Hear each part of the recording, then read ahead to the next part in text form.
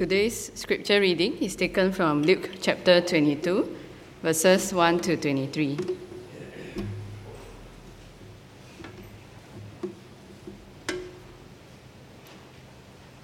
Luke chapter 22. Now the feast of unleavened bread drew near, which is called the Passover. And the chief priests and the scribes were seeking how to put him to death, for they feared the people. Then Satan entered into Judas called Iscariot, who was of the number of the 12. He went away and conferred with the chief priests and officers how he might betray him to them. And they were glad and agreed to give him money. So he consented and sought an opportunity to betray him to them in the absence of a crowd. Then came the day of unleavened bread, on which the Passover lamb had to be sacrificed. So Jesus sent Peter and John, saying, "Go and prepare the Passover for us, that we may eat it." They said to him, "Where will you have us prepare it?" He said to them, "Behold, when you have entered the city, a man carrying a jar of water will meet you. Follow him into the house that he enters, and tell the master of the house, 'The teacher says to you, where is the guest room where I may eat the Passover with my disciples?' And he will show you a large upper room furnished. Prepare it there." And they went and found it just as he had told them, and they prepared the Passover. And when the hour came, he reclined at table, and the apostles with him. And he said to them, "I have earnestly desired to eat this Passover with you before I suffer. For I tell you, I will not eat it until it is fulfilled in the kingdom of God." And he took a cup, and when he had given thanks, he said, "Take this and divide it among yourselves. For I tell you that from now on I will not drink of the fruit of the vine until the kingdom of God comes." And he took bread, and when he had given thanks, he broke it and gave it to them, saying, "This is my body, which is given for you. Do this in remembrance of me." And likewise the cup after they had eaten, saying, "This cup that is poured out for you is the new covenant in my blood. But behold, the hand of him who betrays me is with me on the table. For the Son of Man goes as it has been determined, but woe to that man by whom he is betrayed." And they began to question one another, which of them it could be who was going to do this. This is God's word.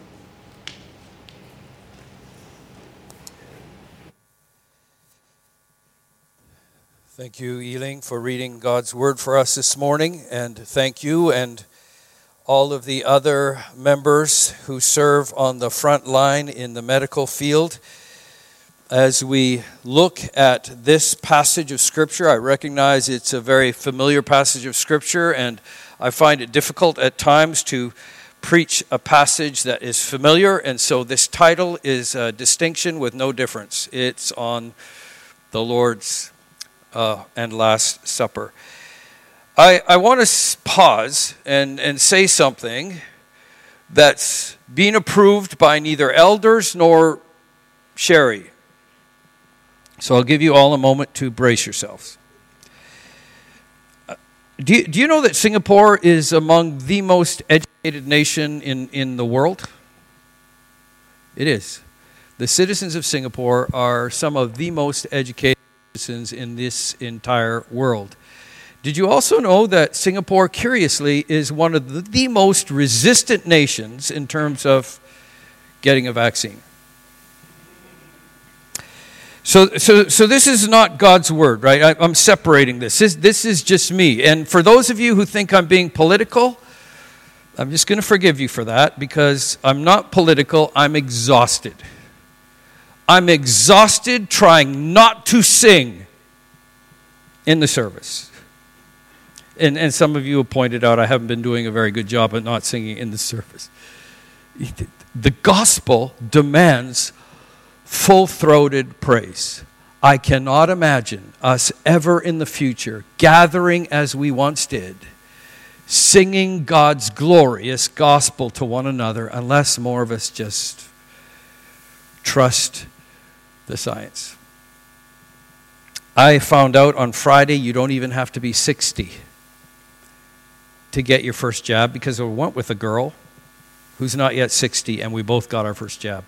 So that's just a little Ian's personal stuff. You can do with it what you want. You can decide whatever. That's all I'm saying. Now let's go to God's Word together. I wonder if you've ever had to wait for something. I am assuming you have. I mean, if you're like me, you perhaps have waited for the perfect sunrise. I've got about 1,000 pictures on my phone, me sitting on the East Coast, waiting for that sun to rise. And there's a plane that comes in right around 7 o'clock, and I'm trying to get it just as it goes in the center of the sun, and I keep missing it. I keep waiting for that perfect sunrise, or maybe you're waiting for that Lazada order that was supposed to be here on Friday, Jonathan. Not his fault, but everybody's waiting for something, right? We're waiting for a bus, a train. We're waiting for the rain to stop so we can get a grab. Some of us are just waiting for a break. Just opportunity. Many of us may be even waiting for a grandbaby. And some of us, of course, are waiting for travel restrictions to ease. All of us are waiting, and we hope. And the thing about waiting and hoping is it reminds us about how much in our life we really cannot control. Because if we could make it happen, we wouldn't need to wait. If I could just make the bus arrive, I wouldn't need that SG Buses app to tell me when I can hope it will arrive. If I could declare the sun to rise by the word of my power, I wouldn't be waiting there, arms shaking, for the perfect moment. If we could make opportunity happen, we wouldn't be hoping. In our text this morning, the wait is almost over, because the King of deliverance is in his city.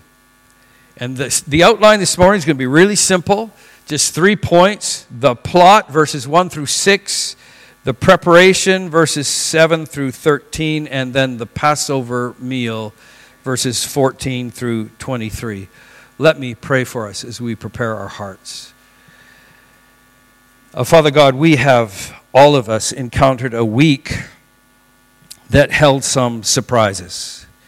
Some of us this week have felt anxiety pressing in. Others have been worrying about sudden, unanticipated illness. Many of us are trying to find margins of when work ends and family begins, when rest starts. I pray, oh God, that you would just give us a moment of holy pause. Just help us to shed distractions so that we might hear clearly from you.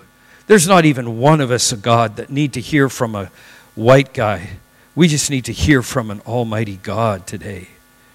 So I pray that you would help us order our thoughts and redirect them upon you and your word. Do this so that as we leave this place, we might all know we have indeed been in the presence of an almighty, sovereign God. We ask this in Jesus' name. Amen. I love this photo of Dietrich Bonhoeffer, taken 10 years before he was imprisoned and eventually executed. A young single pastor discipling young boys, the joy in their faces, unaware that war would soon start.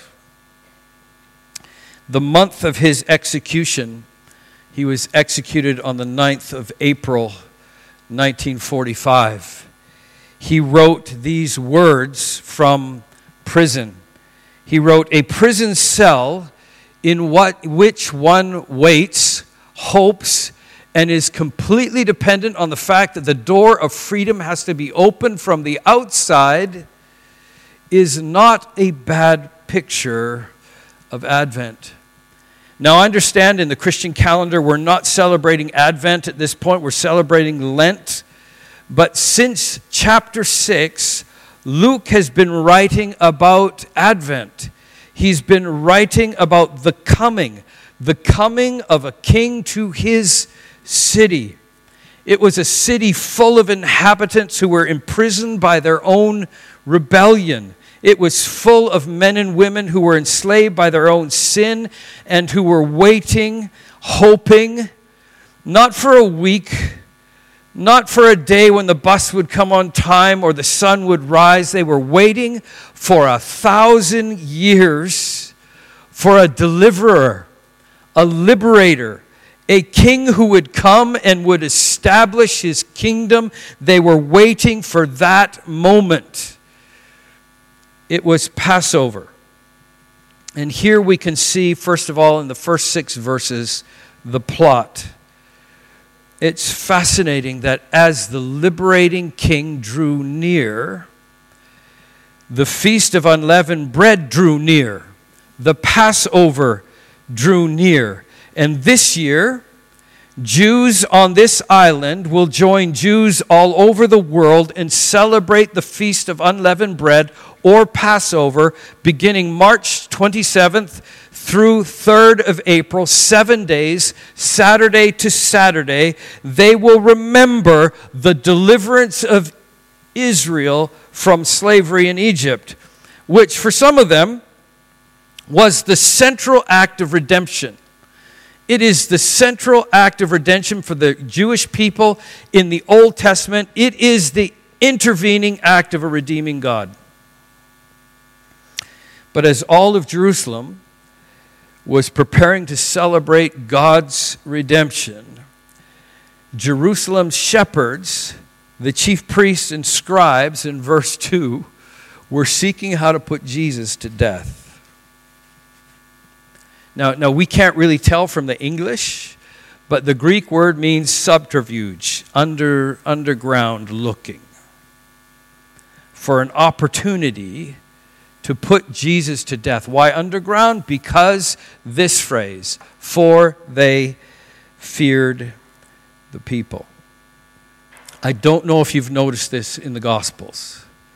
This is a recurring theme of religious leaders and leaders in general. They, what? Feared the people. In Matthew chapter 14, verse 5, it says, though Herod wanted to put John to death. Why John to death? Because John had condemned him for marrying his brother's wife. And from that moment on, Herod wanted to put him to death, but he didn't. Why? Because he feared the people. He was a politician. And Mark chapter 12, verse 12 says, the religious leaders were seeking to arrest Jesus, but they did not. Why? They feared the people, so they left him and went away. And then several weeks ago, we were looking at Luke chapter 20, verse 19. Remember the parable of the wicked tenants?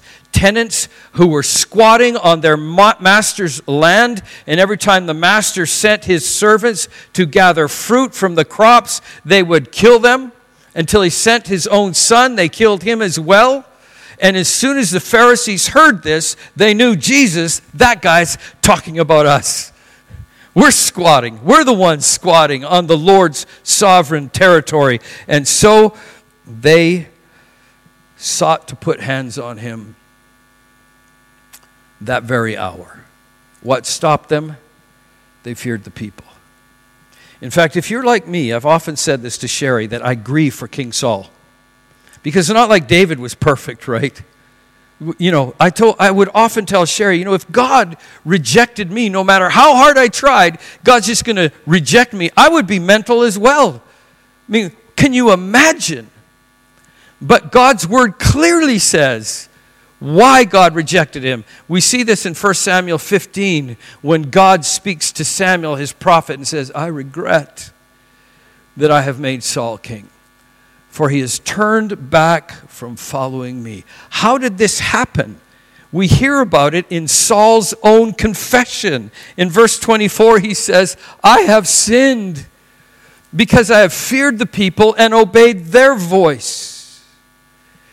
And now again, this phrase is repeated in verse 2, and it demonstrates how absolutely disqualified these priests were to shepherd God's flock.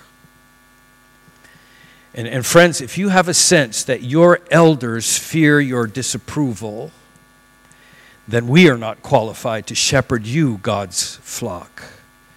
Sure, it may be a popular elder who fears God's people, but a godly elder models what it is to fear God.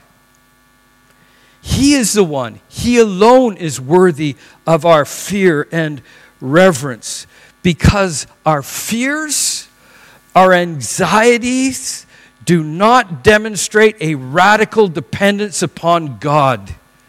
Instead, they indicate a surprisingly resilient faith in the enemy. When I worry, when I'm awake late at night, anxious over things I cannot control, that is not demonstrating a faith in God. It's demonstrating faith in someone else. My weakness, or even sometimes the evil one. And worse, it creates opportunity. It creates an opportune time. That's the biblical phrase. Now, as Luke is getting to the end of his gospel, he is beginning to tie up loose ends. Do you remember Luke chapter 4? After Jesus rose up out of the water, the Holy Spirit came down like a dove. The heavens opened up. The voice of the Lord was heard. "This is my beloved Son, in whom I am well pleased." And then right away, the Spirit of the Lord took him into the wilderness to be deprived of food for 40 days and 40 nights and to have a confrontation with the evil one. And in that confrontation, Jesus, the Son of Man, unlike the original man, was faithful, showed himself to fear the Father, not fear men's pleasure. And at that moment, the evil one left him, and Scripture says, until an opportune time. That opportune time has come in chapter 22. Satan had been waiting for it. And now in verses 3 and 4, this is what it says. Satan entered into Judas, called Iscariot, who was of the number of the 12. He went away, meaning Judas, and conferred with the chief priests and officers how he might betray him to them. So first, Judas consults with the evil one. And remember, the original sin was not the evil one dragging Eve to the tree. It was simply meeting her there and agreeing with her. At this moment, the evil one met Judas and agreed with him. He finally found his people. Then Judas brought him along to confer, have a committee meeting with the religious leaders. So, let me clarify a few things about this text. Because if you just lift this text out, you will not do judgment or justice to the full counsel of God's word. First thing I want to say is, number one, Satan can do nothing without permission. If you need a text, write down Job chapter 2, verses 1 and following. In that text, God is on his throne in glory, and all the angels come and present themselves to him, and Satan comes also and gives a report to God. God gave him permission to torment Job, but set margins, but do not take his life. You may think, life is so terrible. The devil is tormenting me. Remember this, even in difficult grace, nothing happens to you except that it was being given permission by the one who loves you beyond measure. He is the one that approves every difficult grace, every global pandemic. Anything the evil one might do, he must do with the parameters given to him by God. That's the first thing you've got to remember. The second thing, in that moment, Satan entered space that was not designed for him. If you want to write down Matthew 25, there is space designed for the evil one. In Matthew 25, Jesus telling the parable, some of you say, I love you, I've done all this great work, but I will separate one day the sheep from the goats, and the goats will go to the fiery place which was designed for Satan and his angels. Satan has a home, it is hell. But you, friends, were designed to be a residential palace for the King of creation. He comes in. Remember, that's a story of Jesus cleansing the temple. He cleanses our house and makes it a holy temple. That's why Paul reminds people, you remember first century believers, you are a temple of the Holy Spirit. Honor God with your bodies. The second thing to remember, friend, is God designed you for himself. Not for the evil one. And third, just to be crystal clear, if that space designed of God for himself is already fully occupied by the God who is holy, holy, holy, if Christ is in you, you do not need to be delivered. So yes, consider this to be a repudiation of the rubbish of deliverance ministry. If God, King of creation, lives within you, Satan would not be setting up tent in your home. He will be pleading for mercy. He will be falling on his face before the Lord who lives in you. Know this, he who lives in you is greater than what? He who lives in the world. So, verses 5 and 6. The religious leaders, God's under-shepherds of his people, respond to this deal with the devil with these words, and they were glad and agreed to give him money. Now, I'm fascinated by Luke's specific choice of that word glad. Because of all the adjectives he had available to him, he chose this under the inspiration of the Holy Spirit. Why is it interesting to me? It's interesting because that word glad or rejoiced is almost exclusively used as a human response to the glorious intervention of God. The word is kairos, built on grace, right? It was the human response of the shepherds as they saw the heavens lit up and the angels singing, glory to God in the highest, peace on earth. It is the persecuted believer's response to the promised reward in heaven, rejoicing. It is heaven's response to that one lost sheep who is brought home. And it was the Pharisees' response to this deal with the devil. Did they honestly think, glory be to God, he's delivered this man into our hands?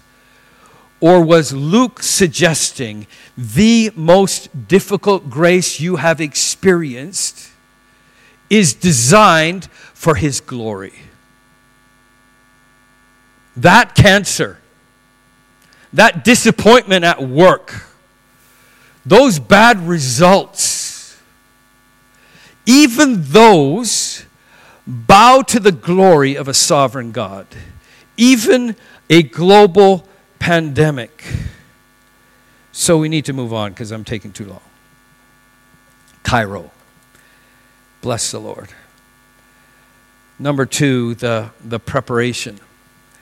Verses 7 through 13. And in verses 7 and 8, then the day of unleavened bread on which the Passover lamb had to be sacrificed. So Jesus sent Peter and John saying, go and prepare the Passover for us that we may eat it. Now it's actually in Exodus 12 that sets out exactly what every Hebrew, every Jew ought to do on the day of Passover. So in the afternoon, the lamb, before Sabbath starts, in the afternoon, the lamb is slaughtered. By evening, they are to eat the lamb, take the unleavened bread, break it, share it, and drink together. That is outlined in Exodus chapter 12, verses 7 and 8. Particularly notice this. They shall eat the flesh that night. Now, most of us remember the blood on the doorposts. And I often use that when we celebrate the Lord's Supper. We're reminded that when the angel of death, which is God, who is the God of life and death, sees the blood of the perfect lamb on the doorposts, and I will often say on the doorposts of our heart, it's kind of a stretching a metaphor, then the angel of death passes over. That's why it's called Passover. We often remember the blood, but many of us forget, but they shall eat the flesh of that lamb that night. And in a few moments, we're going to see why that's so important. But first, notice this. It's what I've just kind of called the divine delay, or maybe the messianic misdirection. I think we ought to assume that though Judas met the religious leaders in secret, Jesus knew. Just assume that. Assume that Jesus already knew what Judas was up to. Satan had already entered his heart to betray Jesus. He had already sealed the deal with the Pharisees' blood money. The Pharisees were praising God, and Judas was seeking an opportunity to betray him. Verse 6 says, in the absence of a crowd. Just assume Jesus knew that. But Jesus, knowing what was in Judas's heart, knowing that Judas would be looking for the right dark moment, did something fascinating. He called aside two trusted disciples, Peter and John, and he basically gave them a go look for a needle in a haystack job. Now, that's a metaphor. I should have researched a little more. But basically, if you're looking for a needle in a haystack, you'll probably feel it before you see it, because it's hard to find in hay, a needle in a haystack. In fact, I find it a little bit difficult seeing it. Without the thread, we probably wouldn't see it. It means it's a really, really hard task. And why was it really hard task? We know two things he specifically said. First, go into the city and look for a man doing a woman's job. Sorry, it's awkward in the 21st century to bring this up, but in the first century, no delicate man could handle the heavy lifting of a woman's job. You would never see in the first century a man, remember these are clay jars, carrying water. That's what women did. So the Samaritan woman in the middle of the day at the well, she wasn't trying to avoid men who would be out in the middle of the day. She was trying to avoid the other women who were also out bearing water jars back to their homes. This was a woman's job. So find that crazy thing. That's going to be hard. And then the second thing that's going to be hard, find a master who's prepared a Lord's or Last Supper, a Passover meal for his family, and tell him, hey, the rabbi wants it. No name. Find that guy who's willing to give up his Christmas, his Chinese New Year preparations, that one time of the year when you gather together as a family. Find that guy who's willing to give it up for strangers. And they went and found it exactly as Jesus said. All of this to keep a Satan-bent, determined betrayer from acting before Jesus lent new meaning to an ancient meal.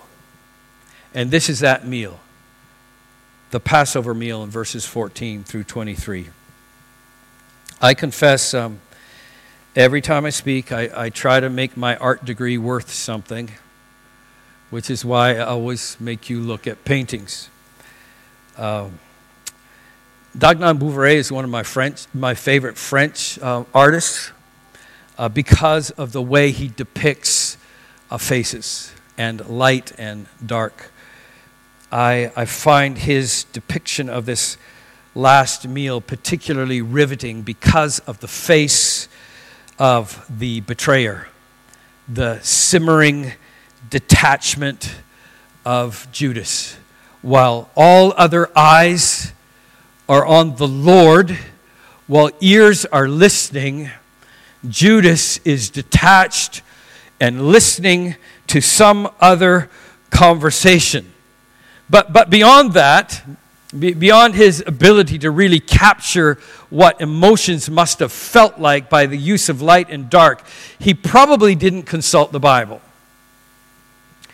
Because the text says that when the hour came, Jesus reclined at the table, but they're all sitting up like Europeans. In actual fact, Jesus and his disciples would have been laying down, feet pointed out, leaning on their left elbow and eating with their right hand.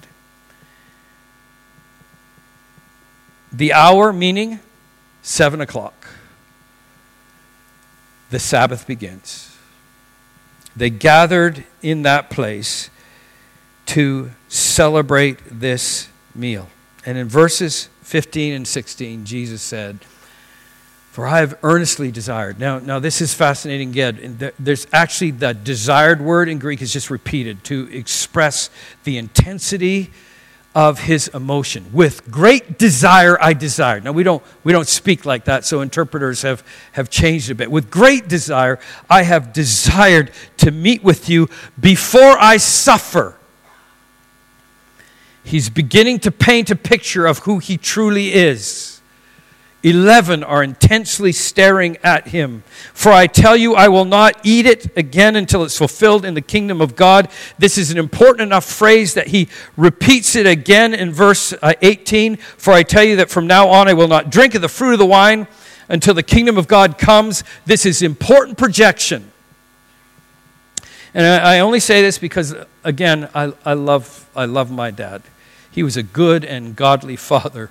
But he was trying to raise two boys, right, in a context that was hostile to the gospel. And so we would read this text and he would say, "So boys, you know, it means we're not supposed to drink." Yes, don't drink wine, scripture from my father. And perhaps for some of you, and many of you know I don't drink. It's not because of this verse. It's because I stared into the deep darkness of my DNA and decided better to avoid stuff I don't plan on being addicted to. This verse does not mean we should not drink. What this verse does mean is, again, Luke is tying up loose ends. Remember chapter 14 when Jesus spoke of this great wedding banquet? Jesus is saying, "Honor me in this, because I will not celebrate this meal again until God's kingdom comes in glory." And remember in that banquet, the wedding dinner was offered to friends and relatives and nobody had the time, meaning Jewish people. And so Jesus said, the master said to his servant, "Go out to those who don't know how to come, the blind, they can't see their way here, the lame who can't walk here. Go to the highways and the byways." Jesus was saying, you're not just going to remember this for the Lamb of God who sacrificed for you. You're going to remember this looking ahead, that you are a part of every tribe and tongue and nation gathered at the table in glory. This is Jesus adding new meaning. Exodus was a central point of redemption. Now we celebrate the Lord's Supper. We did last week to remember the central point of our redemptive history. He's provided this new center that not only looks back but also looks forward. Now, WBS, this is not an advertisement, but if you're interested, Wednesday night Bible study at 7:30, we've actually begun a new study in the letter of Hebrews. And we just had that kind of introduction last Wednesday. But here's something that the writer of Hebrews specifically does. For 6 chapters, he builds a case for his premise that Jesus Christ is a superior high priest. He's not the kind of priest who goes crawling in sheer terror into the presence of the Lord.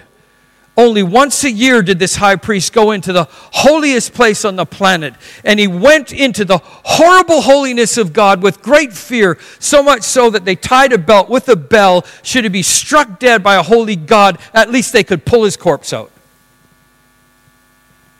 But in the book of Hebrews, the writer is saying, now because of Christ, verses 19 through 20, therefore, brothers, we have confidence, not fear, to enter the holy places by the blood of Jesus, by the new and living way that he opened up through the curtain. Remember the curtain? Which is his flesh. torn. And since we have a great high priest over the house of God, let us draw near with true heart in full assurance of faith, our hearts sprinkled clean from an evil conscience, and our bodies washed with pure water. Perhaps then this will help us begin to understand one of Jesus' most difficult statements. He was saying something to the Pharisees and religious leaders that caused great offense. Truly, truly, I say to you, unless you eat the flesh of the Son of Man and drink his blood, there is no life in you. This is why in the first century Christians were marked for persecution, because you people are cannibals. You have your secret meetings. You eat the flesh of your God. And let me be clear, when we take the wafer, when we drink the cup, nothing magical happens. The wafer does not become like the flesh. No, that's not what Jesus is saying. He's talking about faith. And I like John Piper's summary of this. He says this: for Jesus, eating is believing. Drinking is believing. He promises eternal life to those who believe in him. Believe what? Believe that his death, the breaking of his body, and the spilling of his blood pays in full the penalty for our sin, and that his perfect righteousness is freely given to us in exchange for our unrighteousness. Believing this is how we eat Jesus' flesh. Believing that is how we drink his blood. And this is why, with desire, he desired to establish this last dinner. Did you notice there was no lamb shank on the table? Supposed to be. Exodus 12 says, you shall eat the flesh. There was bread. There was cup. Where is the lamb? The lamb was standing in their midst.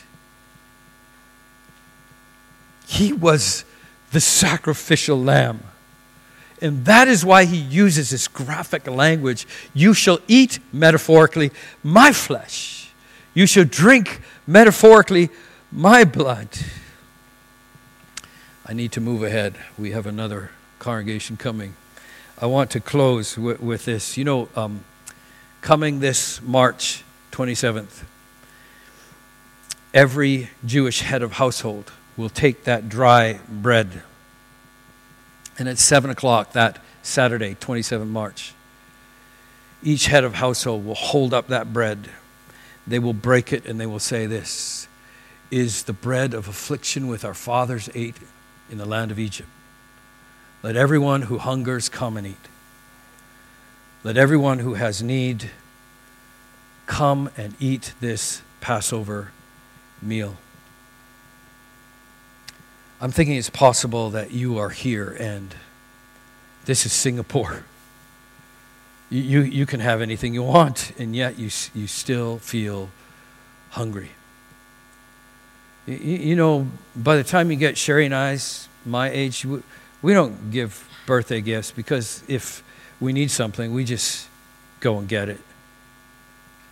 But maybe you're here and you still feel there is something that I still need.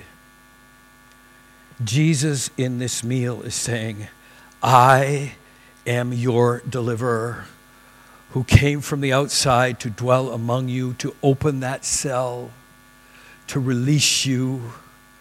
I am what your soul most desperately needs. I am all that satisfies. When I got to this place in my preparation, I'll be honest, I just had an intensely joyful moment in my office. And then Luke had to ruin it for me. Because verses 22 and 23 is really a somber note.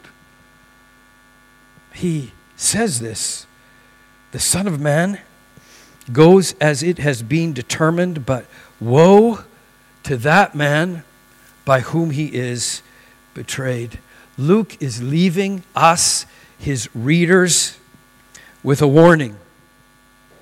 To those of us who, like Judas, seek the benefit of a Savior, but not the blessing of his kingdom and lordship, he will do his glorious work with us or without us. Church, grace, with us or without us. His work will go as it has been sovereignly determined. And so I come back to this man. Because maybe you were raised, like I'm old enough that I was raised with the kind of evangelism that sold fire insurance. I remember as a 6-year-old being told, do you want to die and go to hell and burn there and you'll be separated from your parents? Or do you want Jesus? Of course I want Jesus. And so as a 7-year-old, I accepted a Savior, and then for almost 15 years struggled as to why this Savior never did what I wanted. Because apparently the Lord doesn't work for me. It took me 15 years to get off the throne of my own life.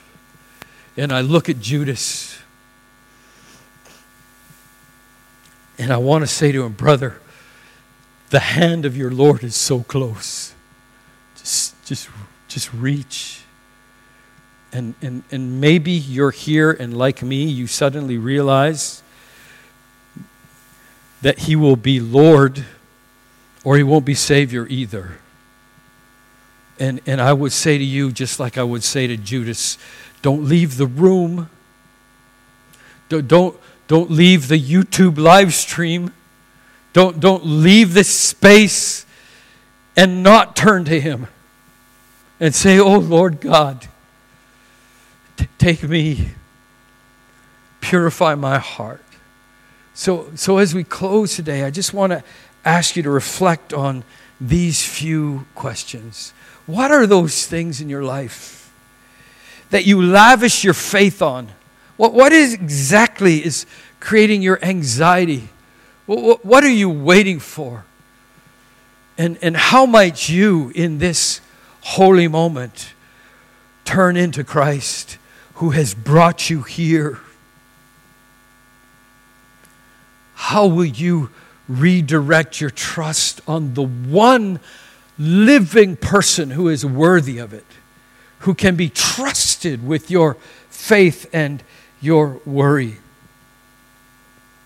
And how might the reminder of Jesus' work for you inform your peace, inform your nights, inform your thoughts and action? I was so touched by Eugene's illustration of Zach preparing, because I was that little boy listening of that last day, and the preacher would say, every thought you have will be up there. You know whose judgment, who will be judged on that day? The work of Christ in me. Is there room for peace as you give him the trust for the work he has done on your behalf? And then just be still and know that he is God. And maybe you have the courage to ask yourself, am I the one? Have I grieved you in some way, God? Have I betrayed you in some thought or action or behavior? If you have, good news, turn into him. Let's pray together. Father God, we thank you that you have made us and know that we are weak and broken and are completely unable to save ourselves. No religion can save us. No number of offerings can bring us liberty. But you alone intervened at just the right time. Thank you, Father, for Jesus, for an obedience that embraced the cross, for the fact that he became sin for us so that we might be your righteousness. God, thank you that you still hear the prayers of broken, wounded people today. Help us, O God, be our strength when we are weak. Remind us that even in these days of difficult grace, you are sufficient. We bless you for this in Jesus' name. Amen.